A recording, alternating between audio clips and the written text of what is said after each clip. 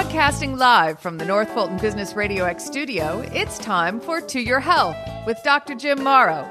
To Your Health is brought to you by Morrow Family Medicine, an award-winning primary care practice, which brings the care back to healthcare.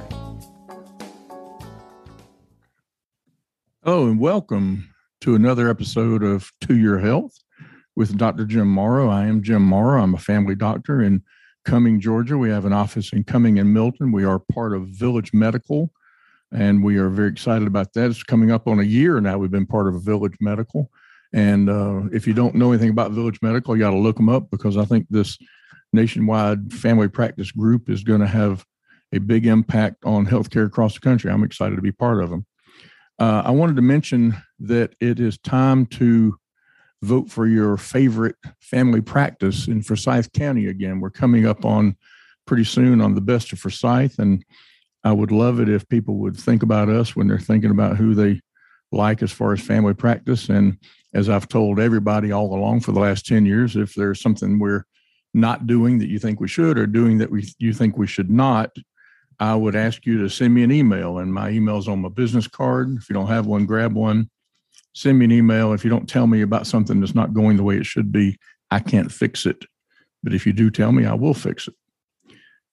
I've been doing most of these podcasts for the last year or so with a COVID update at the beginning. I'm not going to belabor that today. We talked last time we did one of these about my experience with COVID-19 and COVID pneumonia and so forth, and being out of work 3 weeks and so forth. So I'm going to say one more time to please consider getting a COVID vaccine if you've not had one. And if you have had one, please consider getting a booster whenever the time comes that you're in line for a booster. With Pfizer, it looks like it's going to be 6 months after your last. With Moderna, it looks like it's going to be 8 months after your last. Don't get it early, because what you're trying to do is to extend the total amount of time that you're immune to COVID-19 or protected from a bad episode or bad outcome from COVID-19. And so if you get it early, you're not going to have as long. So 6 months after Pfizer, 8 months after Moderna, try to get a booster. They're not talking much about boosters after J&J. I'm not sure why that is, but they may in the future. So today, I want to spend a few minutes, and this is not going to be long, probably not the usual half hour even, talking about something that bothers an awful lot of people, a huge number of people in their everyday life, and that's irritable bowel syndrome. Irritable bowel syndrome, or IBS as it's called, is basically a real pain in the ass. It's probably the best way I can describe it. It's just a miserable thing to have. It's just aggravating. Nobody ever died from IBS. Nobody ever had a god-awful outcome health-wise from IBS. But it's the kind of thing that can absolutely change your life. And it's an important thing to try to do what you can for it, and to understand as much as you can about it. So IBS is a GI disorder, gastrointestinal disorder. The name itself encompasses a group of symptoms that affect your large intestine that has no known cause. There's nothing you can identify or ever put your finger on that says, this very thing caused me to have IBS. It just doesn't happen. It's very common. It occurs most often in women, but not always. I've got a little IBS, a fair amount, and I'm not a woman. And so it doesn't always happen in women. And I don't know that I've ever seen that a huge predominance of people that have it are women. But a family history of IBS makes you more likely to have IBS. And so that's something to keep in mind if you do start to have some of the symptoms we're going to talk about. So the symptoms of IBS are varied. The more common symptoms are what you might think of as abdominal pain. Of course, anything that bothers your stomach might give abdominal pain, and cramping, and it can be fairly severe cramping. And it's usually the kind of pain and cramping that comes and goes. You'll have it, you won't. You'll have it, you won't. It'll be back. It's not there for a while. It's back for a while. And there's no pattern to it in most cases. A lot of people do get relief from pain and cramping after they have a bowel movement, and some don't. Some people, after having a bowel movement, get a feeling like they need to have a second bowel movement, or they're not done right after they finish the first one. There's usually no results from that, no production of any kind from that. And that's a feeling that in medicine we call tenesmus. And it simply means feeling like you need to go, but you don't. That makes a lot of people think that they're constipated because they feel like they need to go and they can't. And they're not constipated. They just have this cramping and feeling in the gut. Bloating is almost universal. Some people have more gas, but gas production is not that common, but bloating is very, very common. And then people have either constipation or diarrhea, and I'll talk about those in a minute. But this feeling like you need to go again is very common, and it really disturbs an awful lot of people because it's hard to go out and do things if you feel like you've got to go to the bathroom. And what happens a lot of times is you don't need to go and you don't need to go. And the one time you trust that, you did need to go and you have a problem. Another thing that happens a lot of times is people will have a fair amount of mucus in their stool, and that caused IBS to get the nickname mucus colitis a long time ago. Not many people refer to it that way anymore, but you do see it sometimes. And you certainly do see people that will say, hey, I've got all this mucus in my colon. And one of the first thoughts might be that mucus comes from inflammation in the colon. But irritable bowel syndrome is not an inflammatory condition. It's not like Crohn's disease or ulcerative colitis, which are inflammatory conditions. It's just a functional problem with the bowels. And it varies in every person that has it, probably. You might have a few of these symptoms. You might have every single one. You might have several others that I didn't mention. You may even have normal bowel movement some days. Most people, the majority of people, do have fairly mild symptoms, but an awful lot of people, too many people that I see and treat, have symptoms that are severe enough to affect their daily life. And it might affect it because they're uncomfortable. It might affect them because their social schedule changes because of it. A lot of things like that can happen. So it can be a big deal. And like I said, it's not deadly, it's not fatal, but it is very disturbing in an awful lot of cases. So if you think about what causes irritable bowel syndrome, you're going to have to think for an awful long time because there is not an exact cause of irritable bowel syndrome. It really comes under the category of stuff happens because it just happens. If you talk to one specialist, he might say that you rarely see it to start up in older people, and another one might say, oh, I see it all the time to start up in older people. I personally have not seen an age range that it didn't suddenly become a problem in. So I think it's something that if you start having trouble, you need to report it. You need to tell somebody. It's like I've preached many times in these podcasts and all day long in the exam room. Don't ever say the 5 most dangerous words in the English language, which are, maybe it will go away. Somebody the other day in the exam room, when I said, don't say those 5 words, they said, what's that? I've done my own research. I think those are as bad probably, but don't say, maybe it will go away. If you find that you're having new symptoms of some kind, especially like this, tell somebody. If you're a man and you're married, tell your wife. That's all you got to do.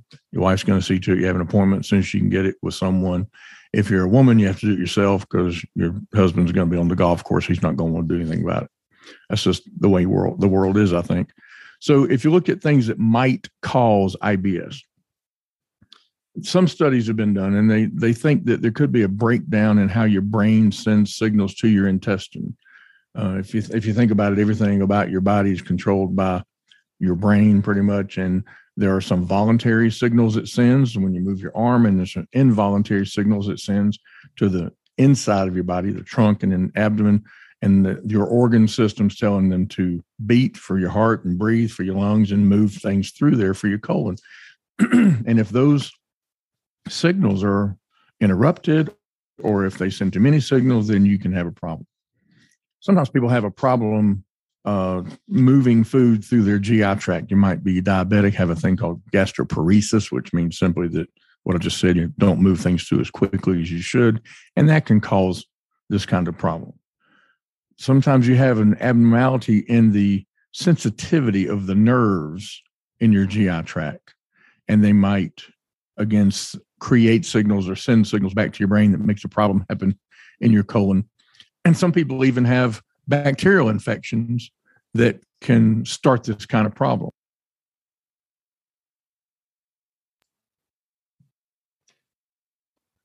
sometimes certain foods will cause a problem. And to me, really, if you have a problem with foods, I don't know that I call that irritable bowel syndrome.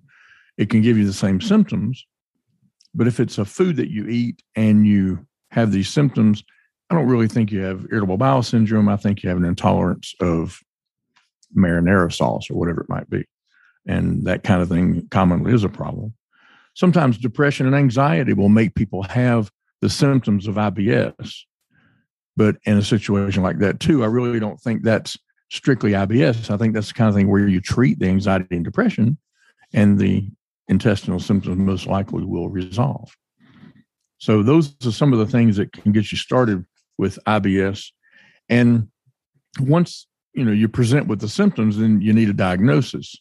Well, the diagnosis of IBS is a diagnosis of exclusion, which means there's not a specific test for IBS. You can't do a blood test and say, oh, your IBS test is positive. I'd give anything to have that. But you don't. So you have to look at the colon. You have to look at other things that affect the colon. You might have blood tests, certainly, stool tests, looking for anything from infections to blood to white blood cells and that kind of thing. Most people, depending on the age, will end up having a colonoscopy to be sure they don't have the inflammatory conditions that I mentioned, Crohn's and ulcerative colitis, because you want to know if you have that, because there are very good treatments now for those kinds of things where they didn't used to be. And if you do have that, you want to know it because it's a much more involved process, and treatment is very important. And sometimes people might do x-rays of the GI tract, whether it's a CAT scan or back in the old days, we would do a barium enema. I don't remember the last time I ordered one of those, and I hope I never do again for my patient's sake. It's an uncomfortable test to do. Doesn't give you that much information. A CAT scan of the abdomen gives you a lot of information. So you might have those kinds of things. And the doctor that you see will certainly perform an exam on your abdomen. I have a rule, and a lot of doctors do, that you touch the part that hurts. So you come in with belly pain, you get a belly exam. You check for bloating. You see if there's pain on palpation. Do you have tenderness? Do you have guarding, which is an involuntary reaction where you stiffen up the abdomen if it hurts? Do you have any unusual sounds of the GI tract? And as things move through your GI tract, everybody's heard their stomach rumble. And do you have some abnormal sounds like that? And if you do, those are important. And then taking a good history, the doctor might ask you if your pain gets better or worse when you go to the bathroom. You might want to know how often you go. Is there blood there? Is there anything else abnormal there? What do the bowel movements look like? People with IBS often will have loose, fragmented stools instead of formed stools. And you might be diagnosed with IBS if you've had these symptoms on a regular basis for as long as 3 months, and the entirety of the episode has lasted as long as 6 months. So if you have a little bit here and a little bit there, and over a period you end up with that for 3 months worth of symptoms over a 6 month period, then you probably have IBS if these other tests are negative. So if you do have IBS, there are 3 main types of IBS, and this is fairly new in the literature. They used to just say you had IBS, that's just what it was. But there's IBS-C, which is irritable bowel syndrome with constipation. There's IBS-D, as you might imagine, with IBS with diarrhea. And there's IBS-M, which a lot of people have, which is mixed IBS, where you go back and forth from constipation to diarrhea. And if you look at the spectrum of stool, you're never in the same place. You're just always moving around. And that can be fairly aggravating. And it certainly aggravates your colon, and it can make you incredibly uncomfortable physically. So IBS-C is people who have hard or lumpy stools at least a quarter of the time, 25%. And then they'll have loose or watery stools very infrequently. So more often than not, you're having a constipation-like stool. And talking about constipation is not defined by how often you go to the bathroom. Some people have a bowel movement every day, some people twice a day, and it's completely normal for them. And some people go every 7 days, and that's normal for them. And as long as you're not straining to go, and as long as you're not having little hard lumpy stools, then you're not constipated. But if you go every day, but you're having hard lumpy stools, then you are constipated. So you might have IBS-C if that's the case. IBS-D, which I find to be far and away the more common version of IBS, is a condition where you have the opposite, basically. You have hard lumpy stools infrequently, less than a quarter of the time, and loose and watery stools, loose and fragmented, I usually call it, at least a quarter of the time. And most people who have this have that just about every time. And then the mixed is what you'd think. It's a mixed bag of both of those. You go from one to the other, back and forth, and never the same. So those are the types of IBS, and the treatment for IBS really depends on which type you have. If you have IBS with diarrhea, then you end up taking medications that slow down the gut, slow down the time it takes food and stool to move through the gut, so more water can be absorbed from the stool, and therefore it's not as loose and watery by the time you expel it. And if you have constipation, then you want to do something that kind of speeds up the time so that things can get through there more quickly and not reabsorb as much water, so the stool is softer and so forth and easier to pass. But the thing you can't do is you can't avoid it. If you're going to get it, you're going to get it. And if you do get it, you have to do whatever you can do to manage it.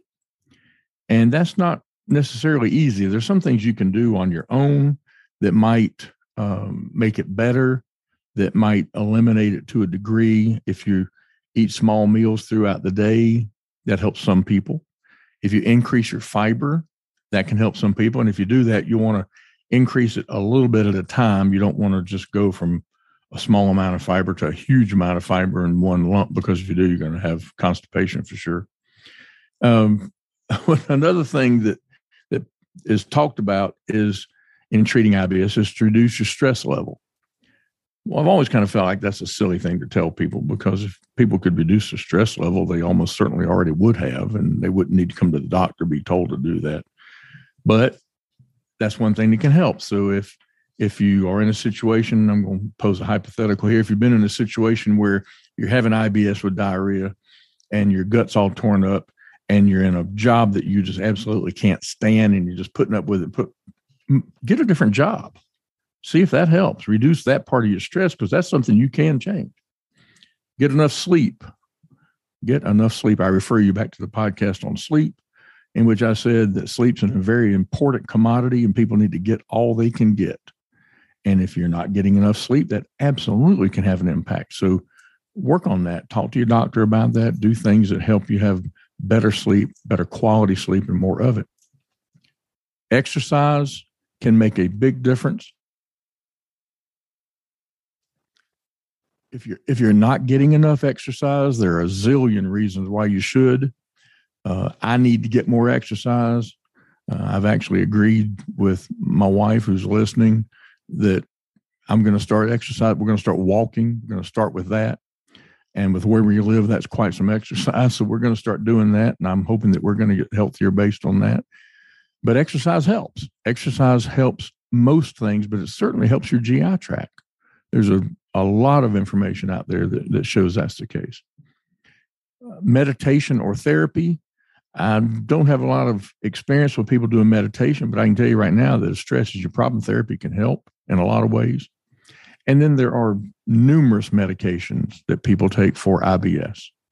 There's a double handful of medicines that I use for IBS that are very old medications that have been generic for a long time, that are in most cases meant for something else, but we use them for IBS because they actually do help more as a side effect of the medicine than the direct effect it was intended for. But I don't care about that. I care about people getting better. So we use a lot of that, and they can work very well. But I think it's important to try not to get frustrated, because if you get frustrated, your IBS is going to get worse. And I can almost promise you the first thing you're going to try is not going to help. It's not going to cure, not going to control it completely. Notice I almost said cure it, and you can't cure it because you have to control it. So, a lot of times it can help like that. But there are also several new medications, because this is such a common problem. Pharmaceutical companies see an opportunity to make some money, so they'll do a lot of research and they'll come up with new medications. There have been 3 or 4 in the last 3 or 4 years that have come out. And although they are expensive, they can make a tremendous difference for IBS. So see your doctor and have a conversation with them about what can be done, because there are a ton of options. And at the end of the day, if you have IBS, you have to live with IBS. It's an ongoing problem. It might get better and worse from time to time based on lifestyle and a lot of other things, but it doesn't require surgery, and it won't shorten your life. It won't give you some horrible outcome. You end up in a wheelchair or something from IBS. It's just not like that. But it's not to be played down, because it is a big deal. And it's important, if you have a problem like this, that you do what you can about it. Don't, just because we're talking about stools, don't feel like you don't want to go talk to your doctor about it because it's embarrassing. Trust me, he's heard worse probably that same day. So go have that conversation with him or her, whoever that is that you go to. Talk to your doctor, learn how to manage it. Symptoms often get better with treatment, but they will not get better if you don't try to treat them. So you have to pursue that. I think it's very important. And Arlie, that's what I've got on IBS today. So I want to thank everybody for all of the notes and the shout outs on Facebook and cards that I've been sent, and people that have mentioned here in the office about how much they were thinking about me and praying about me when I had COVID. I'm going to share something else about our family, my wife and I. A week ago, yesterday, Peggy woke up at 3 a.m, went to the bathroom, and as she went back to the bed, she was essentially clomping around the bedroom, trying to get around the bed. And I said, "What are you doing?" And she said, "I'm trying to get back to the bed." And I said, "What?" And she repeated exactly that way. And now I'm immediately awake and alert, and went over and saw that she couldn't even get back up on the bed. And I helped her up on the bed. And I said, "Peggy, I think you're having a stroke." And she absolutely was having stroke symptoms. There's no question. She had facial droop, slurred speech, a tongue that deviated to the left, and a weak left leg. I gave her an aspirin to chew and quickly got her to, as quickly as we could from Blue Ridge, got her to Northside Forsyth and Cumming. And by the time we got to the hospital, her speech was better. Her leg was a little better. She had every test in the world, CTs, MRIs, heart scans, everything, and everything was normal. But she had a TIA, and a TIA, I need to do a podcast on TIAs. A TIA is a transient ischemic attack. It is a stroke where the symptoms and the difficulties that you have last less than 24 hours.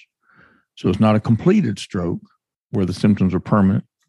It's some people call it a mini stroke. I'm not crazy about that term, but it is an event that lasts less than 24 hours where you have neurologic deficit. And fortunately, in a very short period of time, she was 100%. She spent one night in the hospital and she came home. She came home on a blood thinner, but she came home, and she's great. And she's listening now and taking care of me and the house and our dogs. I should do a podcast on our dogs too. And she's fine, but she might not have been. And she scared the life out of me. And I've talked a lot about COVID and what it can do to your kidneys and to your lungs and to your heart and all these things. But everybody knows, and everybody that studies it knows, that COVID can cause blood clots.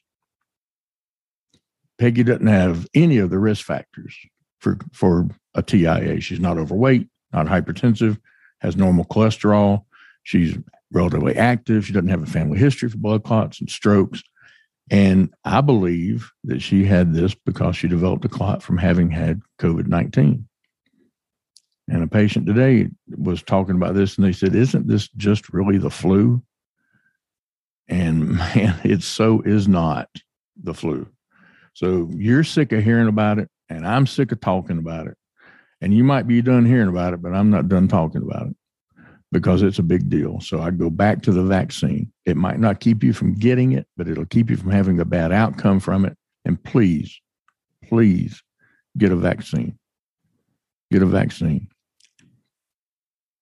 So that's all I've got for today. I don't know what the timing is. I might have run over, and I apologize if I did. But if you have suggestions for podcast topics, if you have anything you'd like to tell me about the podcast, please send an email to toyourhealthmd@gmail.com. That's probably the best way to do that. And so for now, this is Jim Morrow, and that's To Your Health.